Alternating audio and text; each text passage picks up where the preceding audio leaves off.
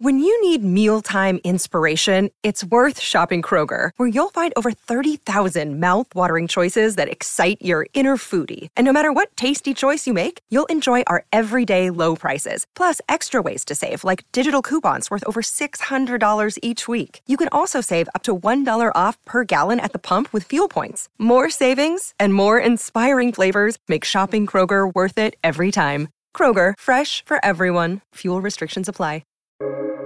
Welcome to the New Books Network. Hello, everyone, and welcome to New Books Network History, a podcast channel on the New Books Network.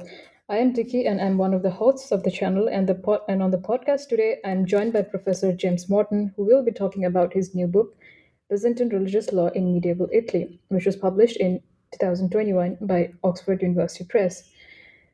Byzantine religious law in medieval Italy is a historical study of Byzantine canon law manuscripts, exploring how and why the Greek Christians of medieval southern Italy persisted in using them so long after the end of Byzantine rule. The first part of the book provides an overview of the source material and the history of Italo-Greek Christianity.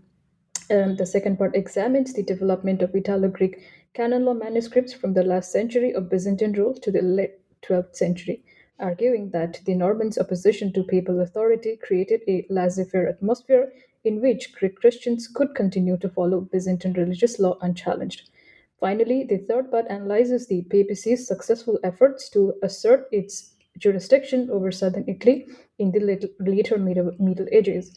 While this brought about the end of Byzantine canon law as an effective legal system in the region, the Italo-Greeks still drew on their legal heritage to explain and justify their distinctive religious rights to their Latin neighbors. I will be discussing the book in more detail with James, who has joined me on the show today. James, thank you so much for joining me. Thank you very much for asking me here. It's great to be with you, Tiki. Sure. Before we dive right into the book, can you tell us a little bit about yourself and how did you come to write about this book? Yes, of course. So I am a Byzantine and medieval historian. Currently an assistant professor at the Department of History at the Chinese University of Hong Kong. I'm actually originally not from Hong Kong myself. I'm from the UK. I'm from Scotland. And the reason why I came to be writing this book is that it basically developed out of my PhD study. As with, I think, quite a lot of academics, this is my first book, and a lot of academics' first books come out of the work that they do for their PhD research. So I did my PhD in Byzantine and medieval history at the University of California at Berkeley, where I was very lucky to have a supervisor by the name of Professor Maria Mavroudi. She's a great Byzantine historian and philologist. And so to trace the origins of this book and the research that went into it, we have to go back to a conversation I had with her one afternoon, a very sunny day in Berkeley. I was discussing with her my ideas for what I should write about for my PhD dissertation. And because it was a nice day, we were out for a walking around the streets. And I was telling her all of the ideas I had. I was very interested at the time in relations between the Catholic and Orthodox churches in the Middle Ages. And I was very interested, I still am, of course, in the subject of the schism. This was the medieval split or division between the Roman papacy and the Patriarchate of Constantinople, which of course developed eventually into what we nowadays call, the Catholic and the Orthodox churches. So I was telling her about this, and I was telling her about how I was thinking it would be interesting because a lot of people have approached this from a political or a theological perspective. I wanted to approach it from a kind of institutional perspective, like how did the institutions become separate? I remember she just said to me, "Have you ever thought about canon law?" And I said, "Well, no, actually, I haven't thought about it at all. I really hadn't thought about it much up until that point." And she said, "Well, you should look into it." And I started to look into it. And I learned more in general about the canon law systems of the Byzantine Church and also the Roman papacy in the 11th to 12th centuries. And I saw just how sophisticated their scholarship and systematization was becoming at the time. So it was something I could tell there was something very interesting to look into here, and I do still have this view. Or we can talk more about this later, perhaps. That actually law and legal systems played quite a large role in that schism between the Catholics and the Orthodox. But the problem was, of course, when you're a PhD student, you can't write about all of canon law. That would be far too much. So you have to find a way to narrow your topic down. And I had worked a little bit on Southern Italian history before that. And I knew that it was a really interesting place where Greek and Latin Christians lived alongside each other in very close proximity. And I also knew that southern Italy had produced a lot of Byzantine manuscripts that have survived. But it was a good way to kind of delimit the subject to stop me from writing too much. So I thought it's an interesting area. It's got source material, but it's not too much to try to work on at once. So basically, I started writing my dissertation on it. A lot of the research that goes into this book was actually research that I did for my dissertation.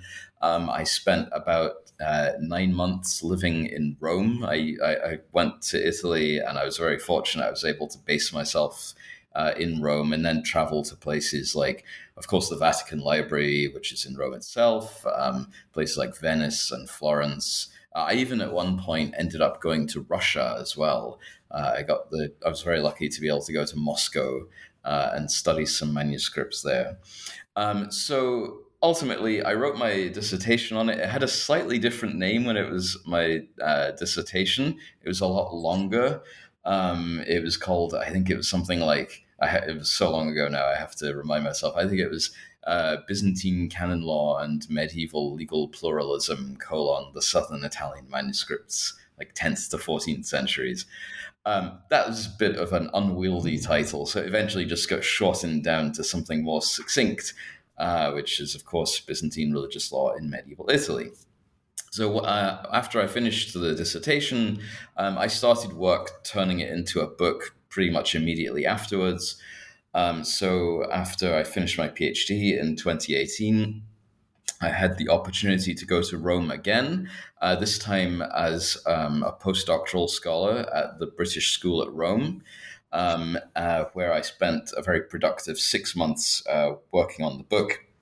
Then I actually, right after that, came here to Hong Kong, which is where I finished writing it. And of course, the COVID-19 pandemic hit very soon after that. So the whole process was drawn out a lot longer than it might otherwise have been. But it eventually came out, as you said, in 2021. Great. Thank you for that. James, it seems your book deals with a specific type of manuscripts, which is referred to as Norman canon, that were produced in southern Italy from 11th to 14th century. And in part one of the book, you deal with it like in great length. Could you please tell us what a Norman canon is and why is it so important to understand them?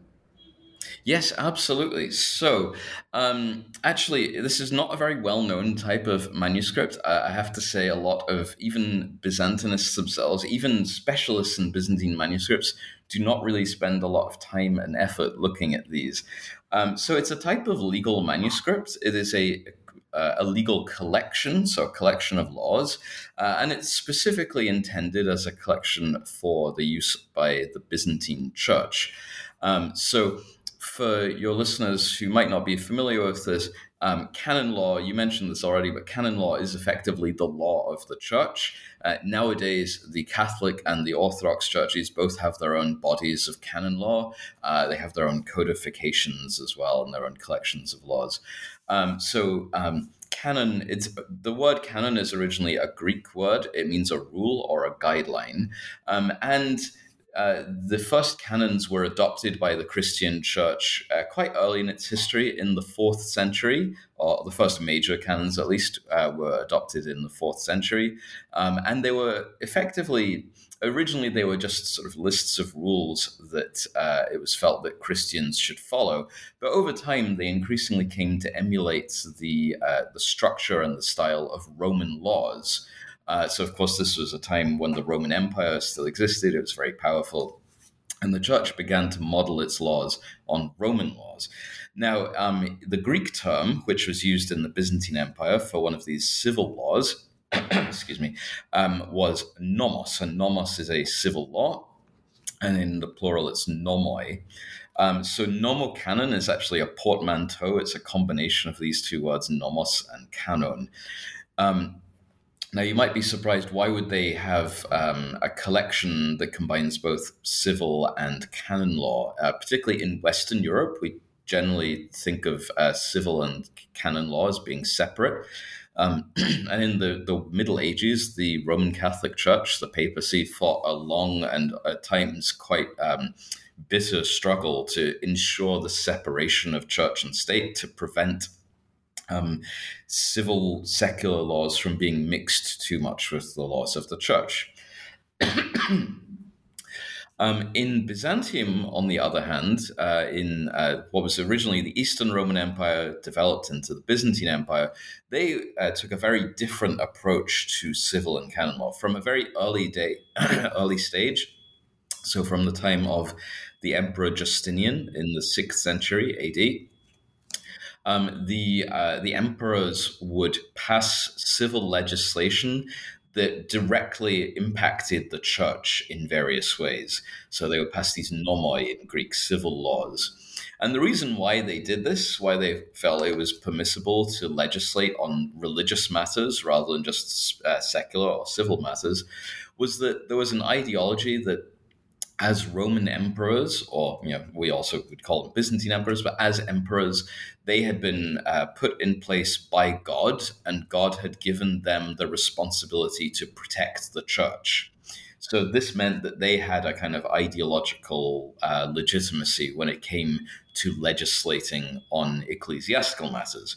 So it became a long-running tradition in the Byzantine Empire that when the members of the church created collections of canon laws, so they're like reference guides, basically a collection of all of the laws of the church, they would also often include these civil laws as well, these nomoi. And hence the fact that they're known as nomocanons. So a nomocanon is a collection, to give you the short answer now, it is a collection of laws that affect the church. It is primarily made up, of course, of canon laws. These are the laws of the church itself. But then they also include these civil laws, which are impacting the church in some way that are relevant to the church. Now, what makes them, in my opinion, interesting manuscripts to study? I think a lot of scholars probably just either thought that they were only something for legal historians to look at, or thought that maybe they're quite boring. They don't usually have things like fancy artworks in them. They're not colorful or impressive to look at. Some are, but for the most part, they aren't. But what's interesting about them is that unlike a modern legal codification, which will tend to be quite standardized in its content. So, for example, if you look at codifications of law from, the United Kingdom or the United States or Hong Kong or whoever you happen to be, in the modern world, they will typically be the same text. In every book you look at, they'll have the same printed text, right? This was not the case with medieval manuscripts. Medieval manuscripts had surprisingly low levels of standardization, because to create a medieval manuscript was extremely expensive. And we can talk more about this later if you're interested in it. Of course, they had to be written out by hand. There was no mechanical printing yet. At the same time, paper was not developed until the second half of the 13th century, and then modern paper comes even later than that. So before that time, manuscripts had to be written on parchment, which is made out of animal skin. They had to synthesize inks and so on, without any kind of industrial processes. So all in all, it took a very long time to make a manuscript, and it was a lot of work, and it was extremely expensive. What this means is that, of course, the people who purchased the manuscripts, the people who actually paid for them, they wouldn't necessarily want to pay for a complete collection of all of the laws in existence, right? They might want to be more selective about what they included. Alternatively, occasionally we do also have cases of patrons who might have wanted to include something extra in the manuscript. So, for example, these nomocanons, they're not just collections of laws themselves, but they will sometimes include appendices added at the end, which contain things like erotapokrisis. This is a Greek word which literally means questions and answers, and we might think of them as being something like FAQs, frequently asked questions. So like questions and answers about issues of law. They might include little legal treatises at the end as well. Sometimes they include surprisingly unrelated things like short anecdotes from the lives of saints. So the actual contents of these manuscripts, in short, can vary quite a lot. And we can learn a lot about a manuscript's use and the people who ordered it, so the people who owned or purchased and owned it. We can learn a lot just from looking at what was in the manuscript itself. We can also learn a lot about what the sources of the manuscript were, because since everything was written out by hand, you could only really copy the text that you had available to you. So if something is present in a manuscript, then it implies that it was present in the prototype, the original manuscript that was copied. Or if something is absent, that implies that it maybe wasn't available. There are lots of other things that we can look at when studying these manuscripts. For example, how well decorated are they? How large are they? How expensive is the material? What kinds of inks are used and things like that. So altogether, as manuscripts, why they're so interesting is not just that they can be sources for the actual text of the law. I think when people think of manuscripts, they often think of them as just sources for texts. But they're also objects. They're physical objects that people used. They were objects that people paid money for. They spent a lot of time working on. They were then stored in certain conditions and used in certain ways. And so from studying them as manuscripts, we not only see what the text of Byzantine canon law was, but we also will see what people were reading when they actually looked at that canon law and how they used it, how they experienced it. So it can tell us quite a lot, I think, about the contextual sort of social and cultural history as well as just the text of the law. I see, right. And these textual collections, it goes back to like 11th century, right? And I think you mentioned in the book also, and these are like surviving texts. Can you tell us, like how did these texts manage to survive till date? Yes. So first of all, I have to say to clarify this for our listeners, the surviving texts that we have go back to the 11th century, but there were earlier texts before this that no longer survive. The first nomocanon, as we know it, was produced probably in the early 7th century. Actually, there is one very rare example of a nomocanon from the 7th century. It doesn't survive in its original form, but fragments of it have been discovered as palimpsests, which means they were reused for like another manuscript afterwards. But the first complete manuscripts that we have, certainly from southern Italy at least, we have others from other parts of the Byzantine Empire that go back to the 9th century. But from southern Italy, the oldest one we have is from the 11th century. So to answer your question, how did they survive? Why do we still have them? Well, the answer to this, in a general sense, is that it's the same reason why any medieval manuscript survives. That is the fact that there was an institution that took the effort to actually preserve that manuscript, sometimes more than one institution. As long as there is an institutional context in which a manuscript can be preserved, in many cases it can survive up until the modern day. Of course, there are various things that can happen, like natural disasters or fires, earthquakes, floods, and so on, or people can lose things. So some manuscripts do get lost. But for the manuscripts that survived, they survived because there were institutions that preserved them. Now, what were these institutions? Well, there's basically two main sources for these nomocanonical manuscripts from southern Italy. The first one is monasteries. So southern Italy had a rather large Greek population, particularly in the region of Calabria in the far south of Italy. It's if you imagine Italy as a boot, Calabria is kind of like the toe of the boot. And there were also some Greeks in northeastern Sicily, and then as well in the Salento Peninsula. That's kind of like the heel of Italy's boot. Now, in Calabria and northeastern Sicily, there were quite a lot of monasteries that were founded. Now, there were during the Byzantine Empire, when the Byzantine Empire ruled over that area of southern Italy, basically from the 6th century up until the middle of the 11th century, after which it was then conquered by the Normans, who would eventually create the Norman Kingdom of Sicily. Under the Byzantines, a lot of churches and monasteries had been established. The Norman conquest disrupted this quite a lot. But then, once peace had been restored in the 12th century, when the Normans consolidated their kingdom, particularly under a Norman king called Roger II de Hauteville, the Normans gave quite a lot of support, actually, to the local Greek population when it came to patronizing the foundation of new monasteries. There were many different monasteries founded under the Normans. Some of the most important ones were at Rossano in Calabria, a monastery called the Patiron. There was also another monastery in Messina called the Monastery of the Holy Savior. In the book, I talk about various other monasteries as well, but to keep things simple for now, you can just know that lots of new monasteries were founded under the Normans. Not all of them survived for the long term, but actually quite a lot of them did survive.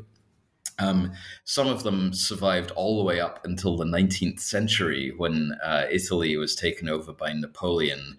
And that was when a lot of monasteries in Italy got kind of disrupted, and the Greek monasteries more or less fell out of use at that time.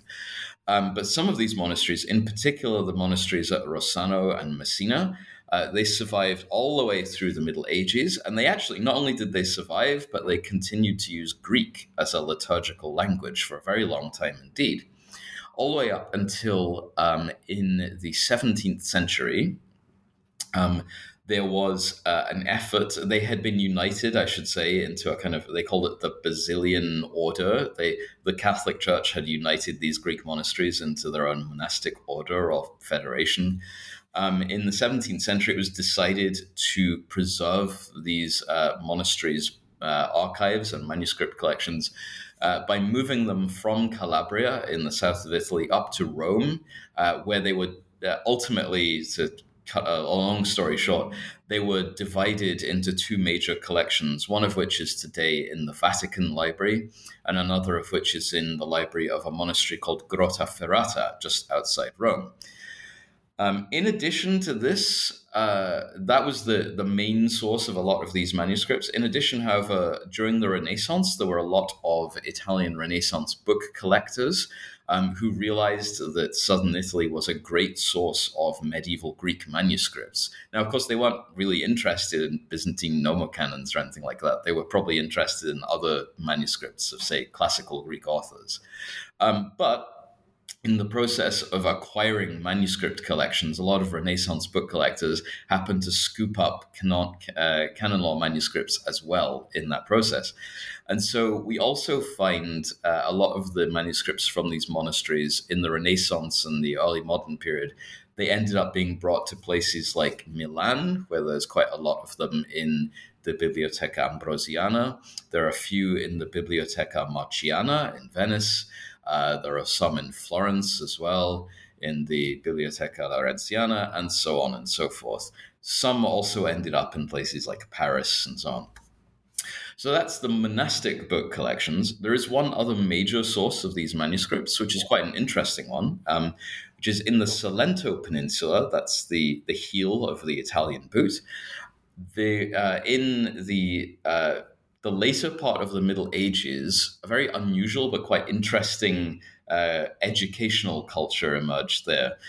For whatever reason, it's not really clear why, but for some reason, monasteries were not as influential in the Salento Peninsula as they were in Calabria and Sicily. There were some monasteries there, but they didn't have such a dominant cultural role in producing and storing books. In the Salento Peninsula, there were lots of Greek communities or Greek-speaking communities. And their education was carried out through parish schools, which were overseen by the local priests of like the local church that they lived in. And a number of these Greek parishes, or these Greek priests, they actually created what one scholar has referred to as dynasties of manuscript copyists. So, in case you're not familiar with this, in the Greek tradition, priests are allowed to marry and have children. And so many of them had families, which, where the father was a priest, and then his son would be the priest, and then his son would be the priest, and so on. And as part of their duties as priests, they were also in charge of local education in these parish schools. And in order to provide their parish schools with the kinds of resources necessary for education, they would copy manuscripts. And a lot of these were things like manuscripts of classical Greek authors, but they also copied some canon law manuscripts as well. And they also kept older copies of those manuscripts, often in the local parishes. So during the Renaissance, again, and mainly in the 16th century, a lot of Renaissance book collectors went to the Salento Peninsula and acquired medieval Greek manuscripts from these parish schools as well. So those are the main sources. And then once they got gathered into those Renaissance libraries, like the Vatican Library and the Ambrosiana in Milan, or the Marciana in Venice, and so on, many of those libraries still exist today, and you can still go and visit them and study the manuscripts there. Right. Can you give us a little bit of an overview? When did the Byzantine canon law laid its foundation in southern Italy? Yes, so the history of Byzantine canon law in southern Italy basically maps onto the history of Byzantine imperial rule in southern Italy. So, of course, southern Italy had originally been part of the Roman Empire. I'm sure many of your listeners will know that from about the 5th century onwards, the Western Roman Empire collapsed and Roman rule was ended over Italy. However, the Eastern Roman Empire survived. We call it the Byzantine Empire today. And Roman or Byzantine rule was briefly restored in Italy by the Emperor Justinian in the 6th century during his wars of reconquest. Much of Italy was then lost again to a tribe called the Lombards, but the Byzantine Empire maintained control in two main areas, that is to say, in the center of Italy, around the cities of Rome and Ravenna, and then also in the south of Italy, so in Sicily and in Calabria and the Salento Peninsula. However, in the 7th century, this is the time when we have the rise of Islam, and Muslim armies conquered a huge area of the Byzantine Empire from it. So they took control of Syria and Egypt and North Africa. And then over the following centuries, it's quite a long process, but by the early 10th century, Muslim armies from North Africa had also conquered Sicily as well, and they had begun to, they temporarily occupied parts of the southern Italian mainland too. So much of the early Middle Ages saw the Byzantines, first of all, trying to defend themselves from attacks from mainly from Muslims, but also from other hostile powers as well. And then later on, trying to reestablish their imperial control in southern Italy in particular. So basically, from about the late 9th century onwards, the Byzantines began a series of efforts to reestablish control over southern Italy. Now, that's all well and good as far as the geopolitics goes. But what it's easy to forget is that for the Byzantines, reestablishing imperial control did not just mean reestablishing military control or political control or economic control. Of course, it did mean all of those things. It also meant reestablishing ecclesiastical control, so spiritual or religious control. Restoring Byzantine rule in these territories also entailed restoring Byzantine Christianity in these territories as well.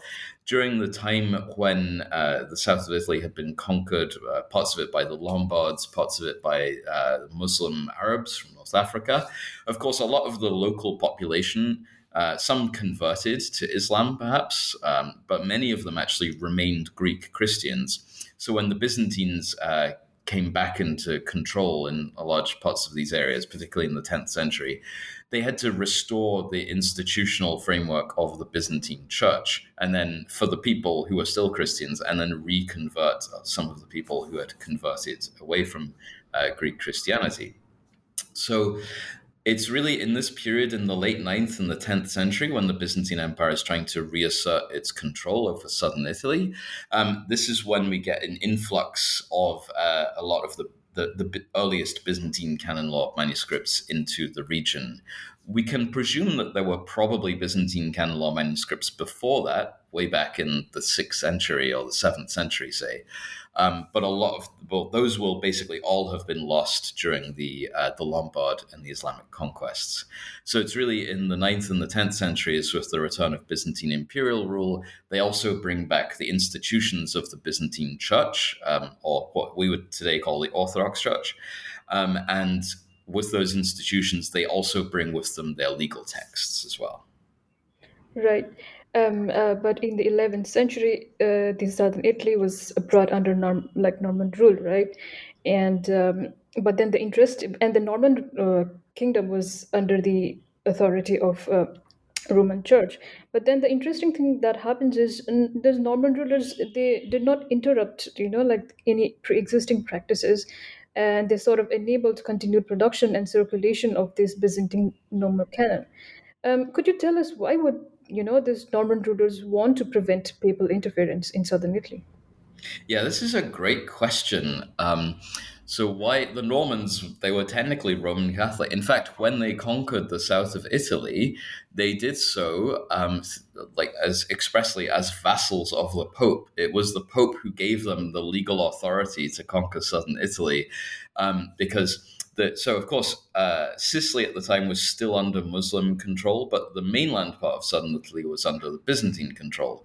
Now, of course, the papacy wanted to remove Islamic control from Sicily and restore it to Christendom, but he also wanted the popes also wanted to remove the Byzantines from mainland southern Italy as well, because the popes felt that the whole of southern Italy should be under their legal jurisdiction, whereas the Byzantine emperors had placed it under the jurisdiction of the patriarchs of Constantinople. So the popes wanted to get that back. And when the Normans conquered it, of course, they had their own self-interested reasons for conquering southern Italy, but the kind of legal pretext that they used to actually conquer it was that the Pope had told them to bring it back under the Pope's jurisdiction, under the Church of Rome.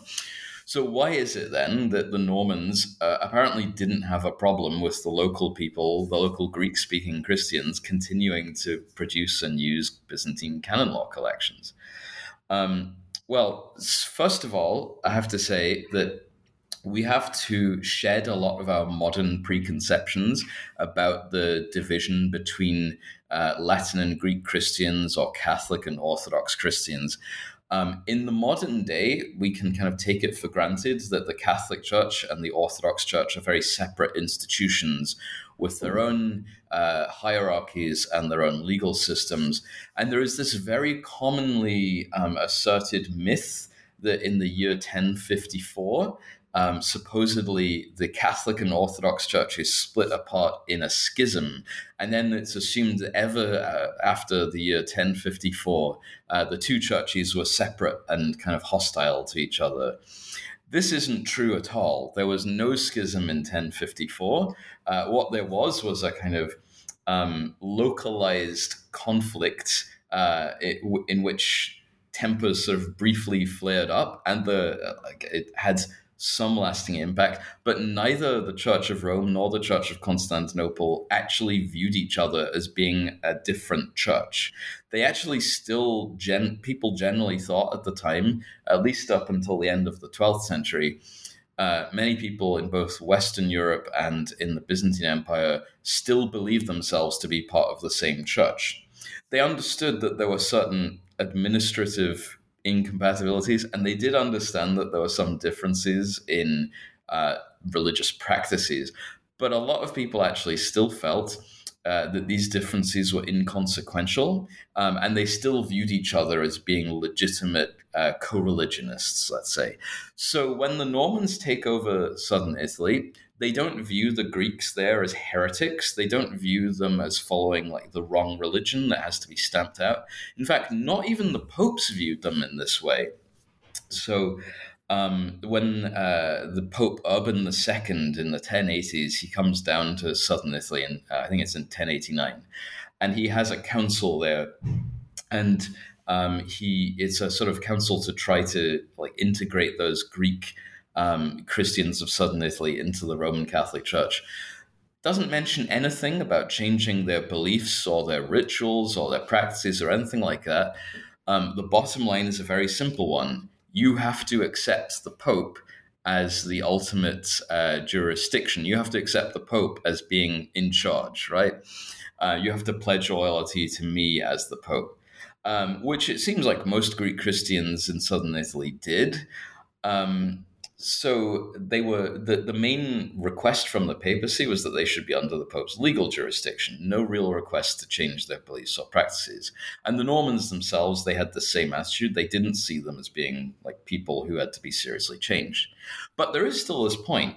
The Pope wanted them to be under the Roman Church's jurisdiction. So surely that would mean also that they should be under the Roman Church's canon law. And in theory, that you would be correct if that's what you're thinking. They should really have followed the Roman Church's canon law.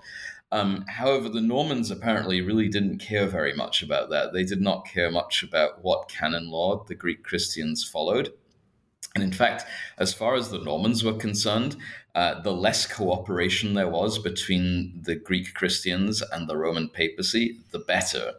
And the reason for this is that even though the papacy had given its legitimacy to the Norman conquest of southern Italy, the Normans had a very stormy relationship with the Roman popes over time, because as part of giving the Normans this legitimate right to conquer southern Italy, the popes felt that that should then entitle them to be in control of the southern Italian church. Now, the thing you always have to remember when discussing the church in the Middle Ages, is also true to some extent in the modern day as well, is the church was not just a spiritual authority, it was also a major landowner. The church owned huge amounts of land, or different dioceses and monasteries were all very large landowners. And if the Pope had too great a control over the southern Italian church, he could potentially fill the offices of different dioceses. He could install bishops or install abbots who would be politically loyal to him. And as large landowners, they would have access to quite a lot of wealth and resources. And of course, wealth and resources can bestow political power as well. So if the southern Italian church is too closely aligned with the papacy, it could theoretically give the Pope a level of political influence in the Norman kingdom of Sicily that its rulers probably would not have been very comfortable with. And we know that they weren't comfortable with papal political influence because they actually fought several wars against popes as well, particularly in the 1130s. The very first king of Sicily, King Roger II, he had himself crowned the King of Sicily against the wishes of the Pope at the time. He also, there was in the 1130s, there was a schism, there was a division between two different claimants to the papacy. Roger, the first Norman King of Sicily, he supported a rival claimant to the papacy called Anacletus. And actually, Roger was excommunicated by the other Pope, Innocent, in return for this. Ultimately, Anacletus actually lost, but nonetheless, Roger and his Norman forces defeated the Pope, the victorious Pope, in battle, and forced him to recognize Roger as the legitimate king of Sicily. This actually happened a few times in Norman history, where the Pope had to be shown the error of his ways by force of arms by Norman rulers. So the Normans themselves were by no means always friendly to the Roman papacy. So what does this mean for the Greeks of southern Italy then? Well, if you think about it logically, if they are following their own Byzantine canon law and appointing their own Greek-speaking bishops, and basically ignoring the Roman Church's hierarchy, that is absolutely fine by the Normans, because that reduces the political influence of the popes. In fact, it's even good actively good for the Norman rulers in some ways, because in the Byzantine model of church-state religions in the Byzantine Empire, the emperor, the secular ruler, as I said earlier on, had quite a lot of influence over the church. The secular ruler could even pass laws that affected the church and so on. So if the Greeks of southern Italy wanted to basically continue following their Byzantine legal norms, that was actually pretty good for the Norman rulers, because then they could play the role of like the Byzantine emperor as the patron, and they could be the one receiving the political influence and prestige rather than the Pope. Right. Um, these manuscripts, you mentioned in the book that these manuscripts in southern Italy were, like read by a different group of people, and it was kept in different institutions. And one of the institutions that you mentioned in book is, which sort of used these nomocanons were some of the wealthy monasteries, such as Monastery of Rossana and Messina, and they exercised a great deal of legal autonomy. I was wondering if you could, like a little bit, tell us a little bit about the, if there were any practices that sort of legalized or like sort of recognized their independence, like, under Norman rulers. Yes, absolutely. So it's actually interesting because in order to get that kind of legal independence, they have to have some kind of legal document from a higher power that confers that independence on them. Interestingly, they started to Greek monasteries in general started to acquire some of these documents, these kind of independence charters. At an early date, there's evidence already in the 1080s, before the Kingdom of Sicily had been fully unified and consolidated by the Normans. There's evidence that already local Norman aristocrats were granting legal privileges to Greek monasteries. But the first major one was the monastery of Rossano, the Pathiron monastery of Rossano, which was founded by a man called Bartholomew of Cimeri. He was a Greek-speaking monk from the region of Calabria. This was still a time before the consolidation of the Norman lands of southern Italy as a unified kingdom. So it was still a time when different regions were ruled by different, local Norman rulers, basically. So he was originally patronized by Roger II's father, Count Roger I, and a number of members of his court. And he, in fact, Count Roger I of Sicily and Calabria, who helped support Bartholomew of Cimeri in the creation of his monastery, he had a number of members of his government, of his court, let's say, in particular, his kind of prime minister or his chancellor was a Greek-speaking figure called Christodoulos. A lot of the Normans' courtiers and high-ranking members of government were actually Greeks themselves.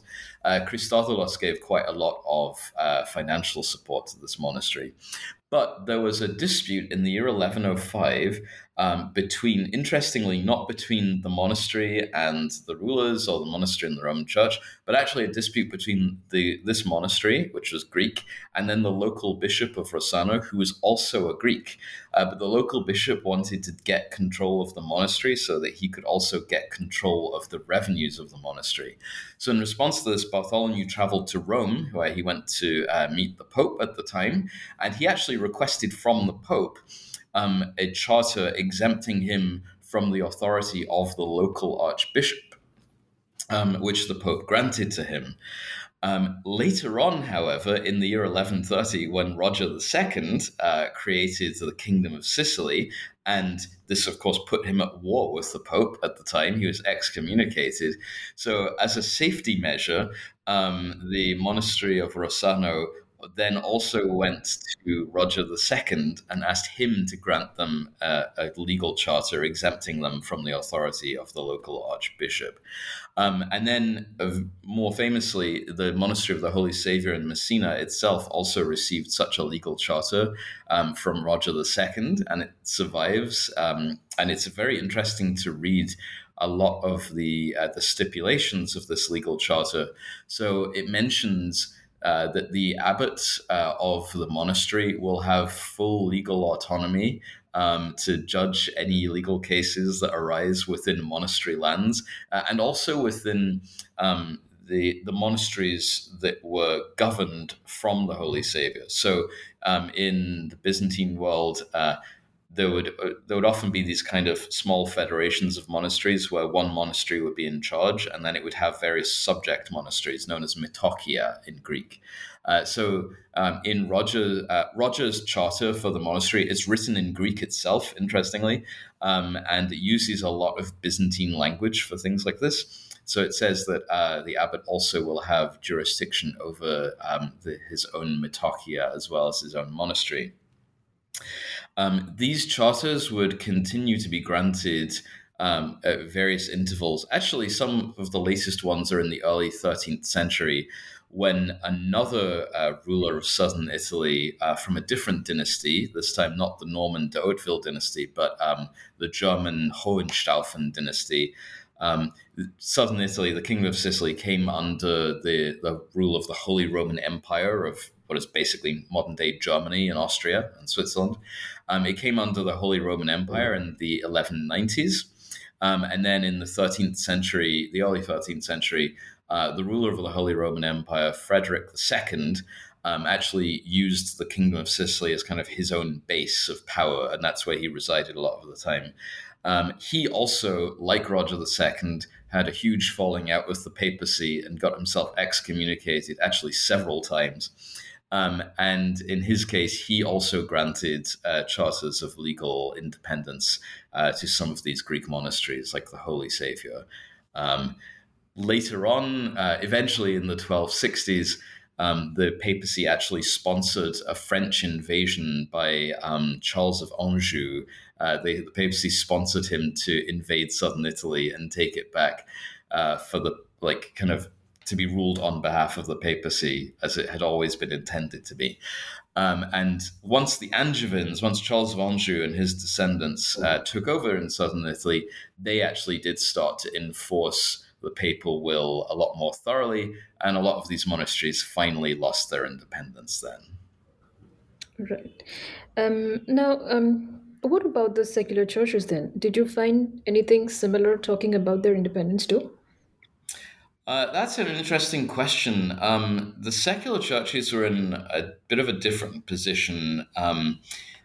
For them, when it comes to the level of individual, like local parish churches, we really have very few records, if any at all, about a lot of them. What we do have are some records relating to big cathedrals where there would have been bishops or archbishops, particularly Rossano, for example. We have some evidence from that. And so the evidence is extremely limited. We can't really say very much about a lot of things in detail.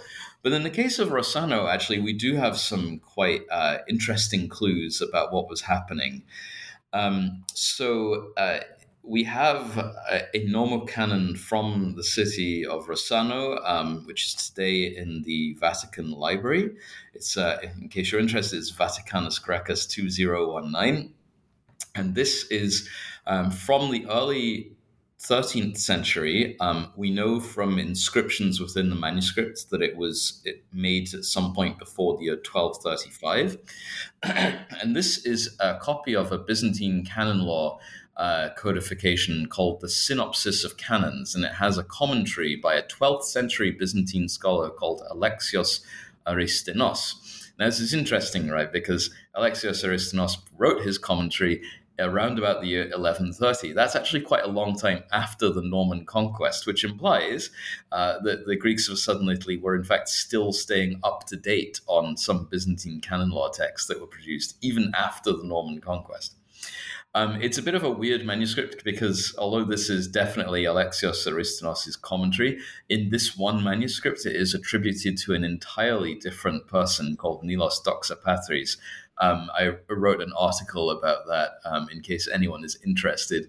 But leaving that issue to one side for a moment, the manuscript belonged to a family called the Malenos family.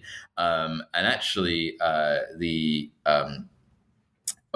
should clarify this. It belonged to a figure called who belonged to the De Cretena family. However, it was based on an earlier copy that belonged to a judge of the Malenos family. Anyway, to cut a long story short here, basically, It's a canon law manuscript that belonged to a local Greek judge from a prominent Greek family.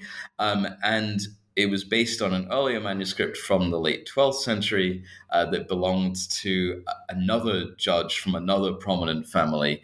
To simplify things a little bit here, basically what we see from these manuscripts is clear evidence that one or two elite families in the city of Rossano had been monopolizing the roles of both the local civil judges, so the secular judges, and then also the role of bishop as well. In fact, we even have evidence of a figure from the early 13th century who was a secular judge who was then promoted to being the bishop of the city, completely against both Roman Catholic and Greek Orthodox canon law at the time, interestingly, violating both standards.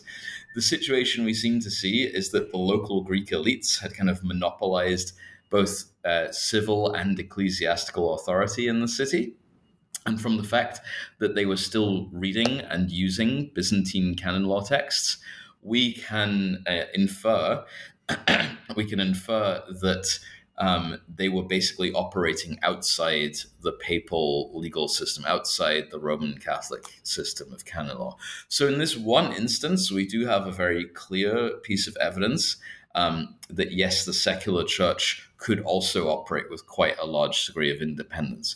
The problem is that we really only have this one main piece of evidence from this one city of Rossano. So we can't say quite so much about what happened in other areas of southern Italy. However, I think it is a reasonable supposition that in some areas, particularly say in Calabria, where there were areas of Calabria which were overwhelmingly dominated by Greek-speaking populations, I think it's fair to assume that they probably did continue to follow Byzantine canon law there as well, at least to some degree. Right.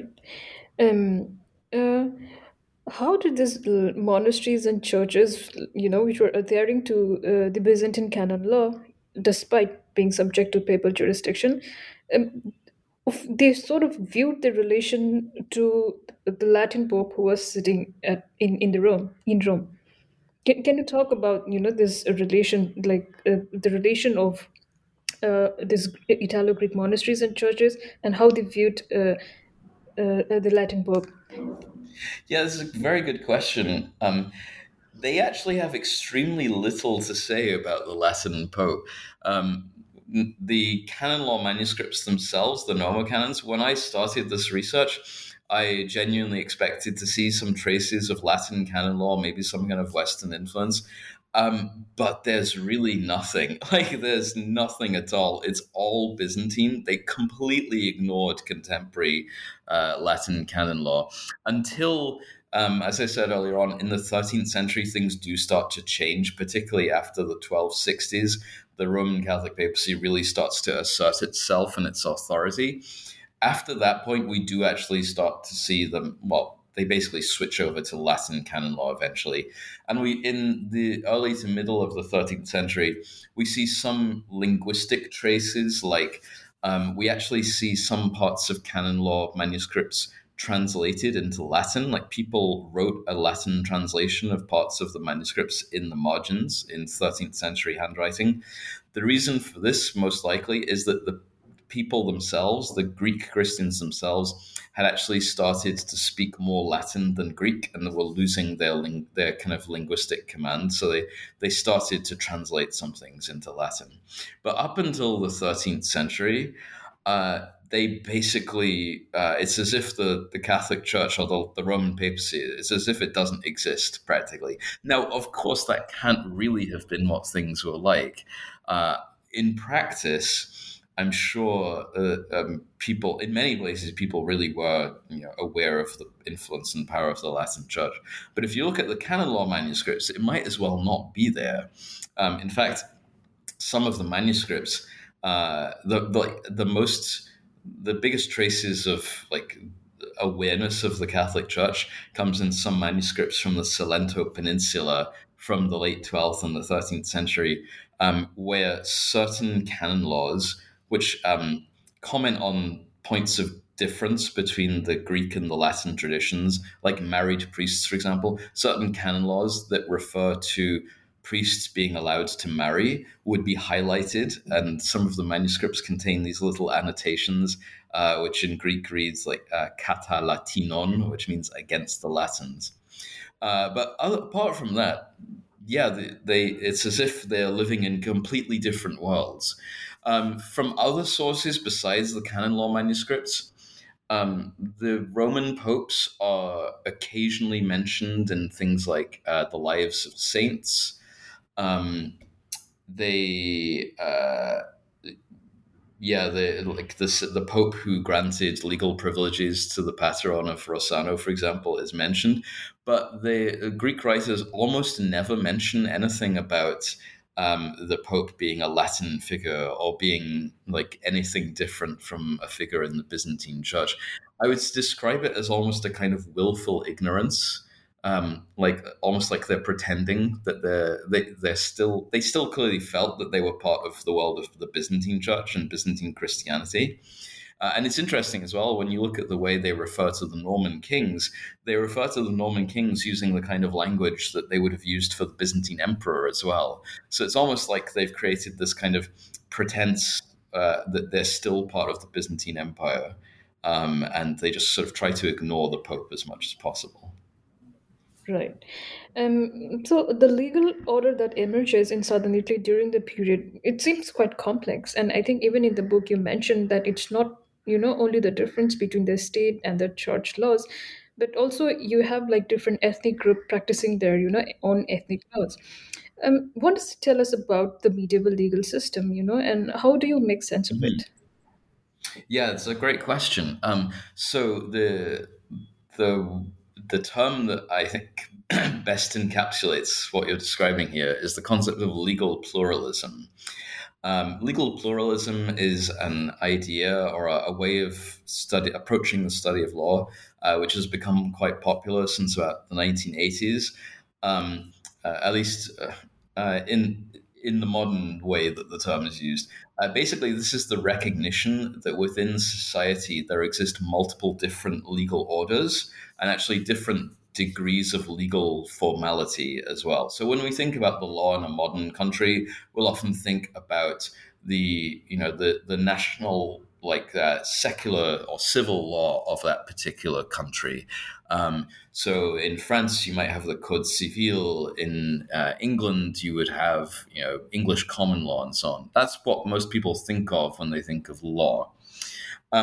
But outside of those very formal national legal systems, we have all sorts of different kinds of rules that we have to follow. So, for example, there might be codes of conduct with a business organization or an educational organization. Now, it's not strictly speaking law, but there's still rules that we follow, right?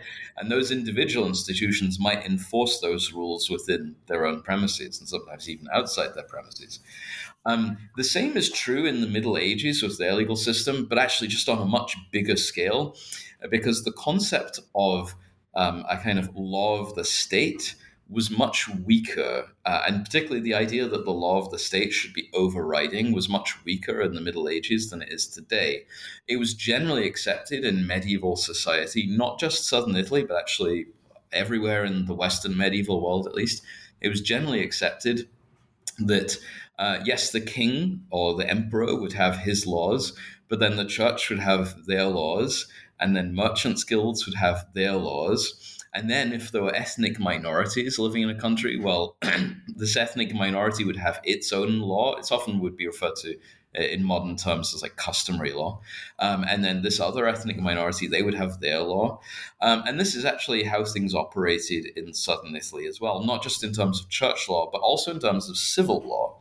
So in addition to the royal law of the Norman kings, there would also, of course, be the law of the Latin Church. There would be the law of the Greek Church. Then there was the traditional kind of customary law of the Lombard peoples. There was the traditional customary law of the Greek peoples as well. They, in fact, still followed many Byzantine laws, even under Norman rule.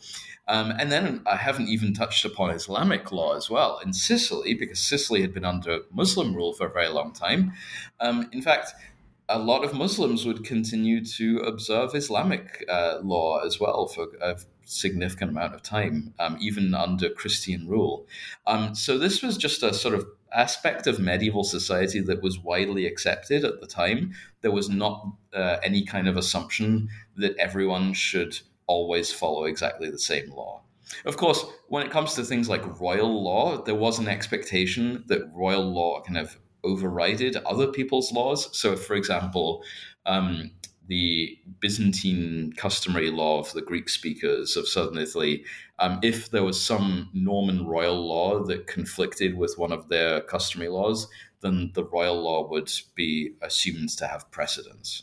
But generally speaking, they were very pluralistic indeed. In the Norman kingdom, again, not just within the church, but even within the secular legal system, different ethnic communities even had their own judges. So in Calabria, for example, surviving records refer to officials with titles like the Judge of the Latins and the Judge of the Greeks.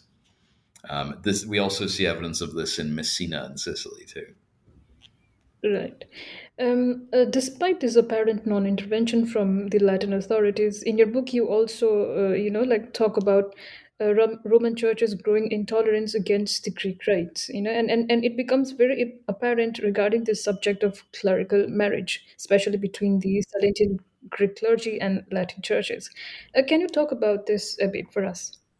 Yes, absolutely. Actually, I would say so. You're right. Clerical marriage is one of the big areas of friction. There were a few different areas of conflict and friction between Latin and Greek Christians in the Middle Ages.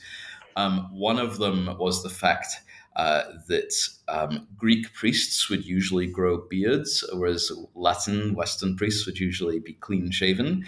Latin priests had to observe celibacy. There was a monastic influence on them. It was expected, although many Latin priests did not observe celibacy, some of them even got married as well, but it was expected that they should ideally not have wives and therefore be celibate as well.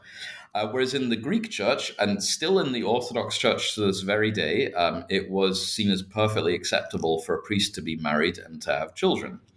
Actually, the Latin church, the Church of Rome, basically tolerated this for the most part, although not always with great happiness.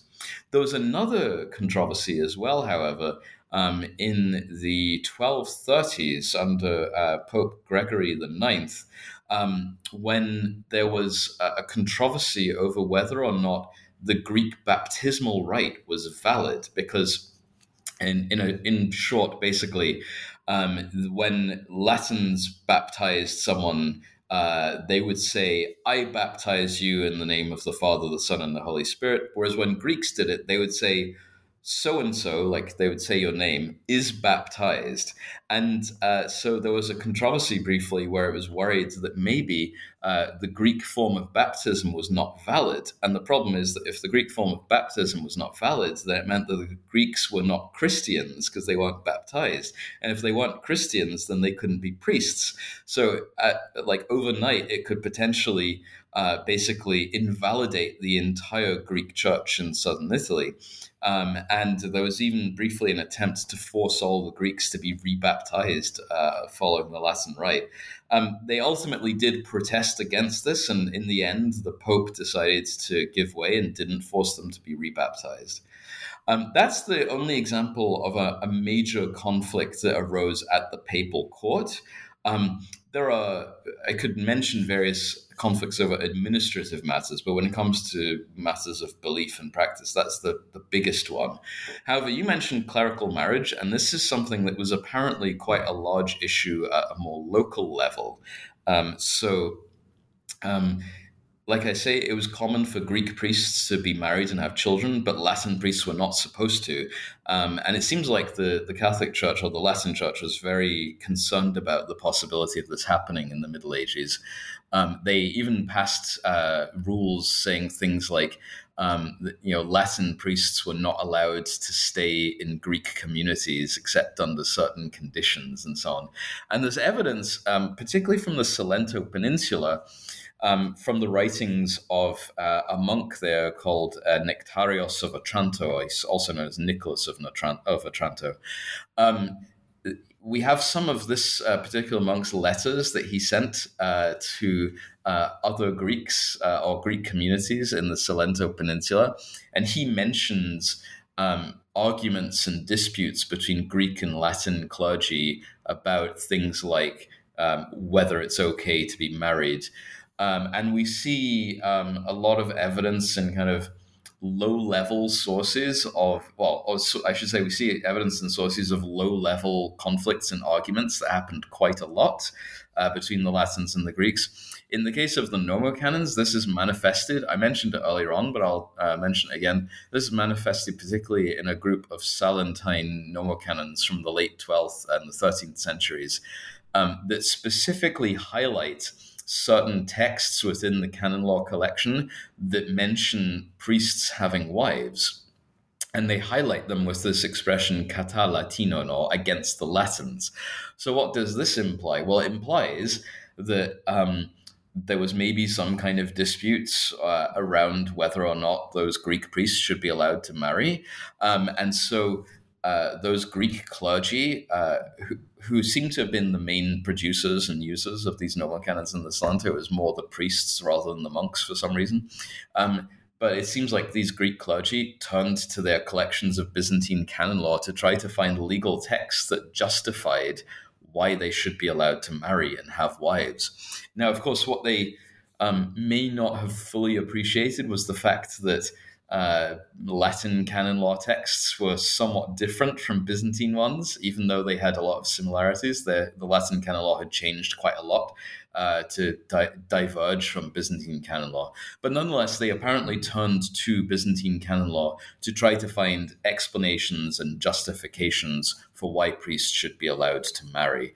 But it's not just that as well. They also mention it over issues like whether priests should be bearded or clean-shaven. Also, fasting is a big issue as well, because during the period of Lent, Greek Christians and Latin Christians would observe different fasting practices. And this apparently was a bone of some contention between the two, presumably because it was a very visible difference between the two communities, where they each felt that the other one was doing this important practice in the wrong way. Right. And the developments that were taking place in the 13th century, such as demise of Norman rule and Fourth Crusade, it sort of creates a condition for the papal intervention and centralization of religious institutions under Rome, right? And it must have, impinged on the legal independence that this Italo-Greek churches were enjoying previously. Can you tell us what happens in southern Italy post 13th century? Yes, absolutely. So you mentioned the Fourth Crusade. This is a watershed moment, in fact, for the papacy's relations, not just with the Greek Christians of the Byzantine Empire in the East, but also with the Greek Christians of southern Italy as well. So the Fourth Crusade, which happened in 1204, basically saw a crusading army which was originally intended for Egypt, instead was diverted to Constantinople, the capital of the Byzantine Empire, which it captured and sacked. And effectively, they established a Latin crusader state in the Byzantine Empire. They called it the Latin Empire of Romania, because Romania was the term that was used actually for the Byzantine Empire at the time. And what this meant was that a very large number of Greek Christians in Constantinople and also in Greece itself were now brought under the rule of this crusader state, which was, of course, Catholic. And it's kind of funny, actually, because whereas the 11th century papacy had been fairly laid back about incorporating the Greeks of southern Italy into its own structures, they had basically said, like, as long as you accept our jurisdiction, we'll leave you alone, more or less. In this case, in the 13th century, the papacy was no longer quite so relaxed or laid back about it. And the success of the Fourth Crusade in establishing this Crusader state in the Byzantine Empire's former lands meant that the Roman papacy had to now, for the first time, really formulate a more detailed legal policy towards how it would treat Greek Christians. And it did this at the Fourth Lateran Council of the year 1215. And a number of the canons that this council produced, because the Latin Church in this period was still issuing new canons at various church councils, it produced a number of canons that dealt specifically with the spiritual and administrative relations between the Church of Rome and Greek Christians.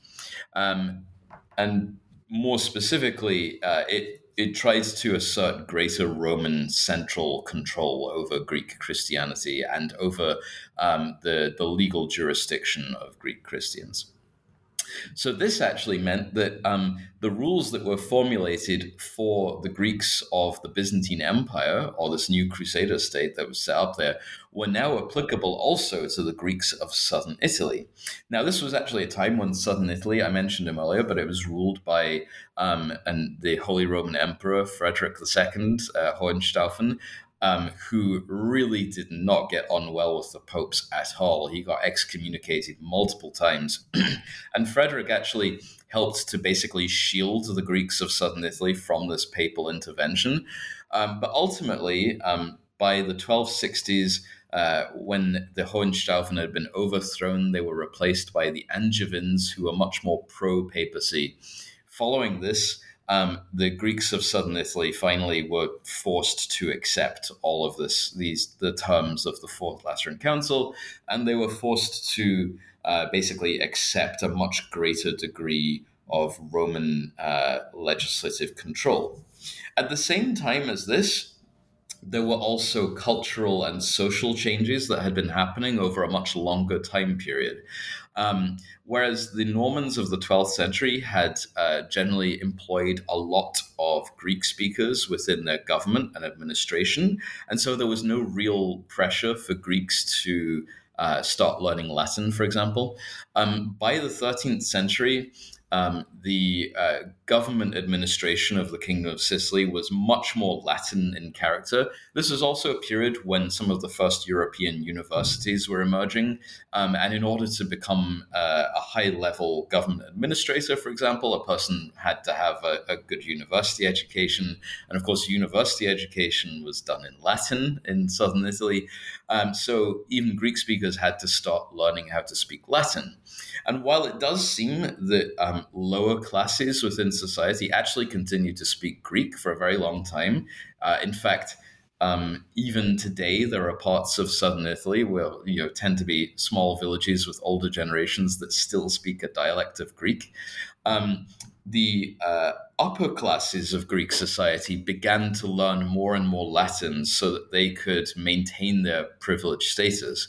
And eventually, it seems that by the late 13th and the 14th century, in fact, many of these upper and also upper middle class Greeks in southern Italy had begun to forget how to speak Greek.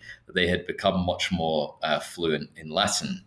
So many of them also not only did these Greeks end up having to be put under papal jurisdiction, but many of them also just kind of assimilated into that Latin Christian society as well. Great. Thank you so much. The last question that I have for you today is there any new project that you are working on now? Can you tell us anything about your future projects or anything you have? Yes, absolutely. So at the present time, I am working on a new project, which is very generously funded by the Hong Kong Research Grants Council. I've decided to move away from decided to move away from the specific case of southern Italy, as interesting as it is, onto the Byzantine Empire itself.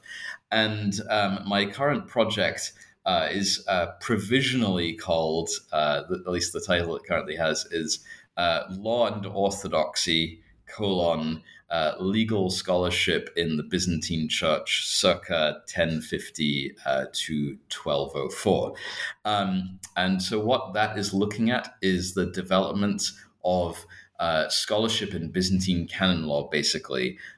So this was a period when a lot of the codifications of Byzantine canon law became formalized in the late 11th and the 12th centuries.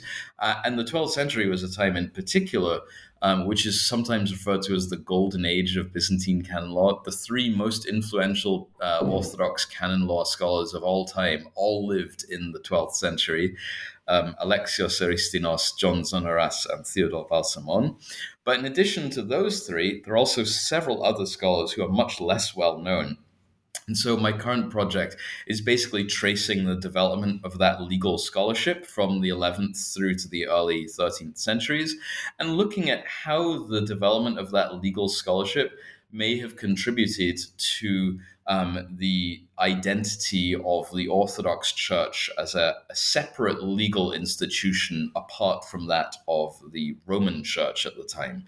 There's been a lot of great scholarship on the history of canon law in the Roman Church in this time period and how the development of Roman canon law contributed to the institutional character of the Catholic Church in the Middle Ages.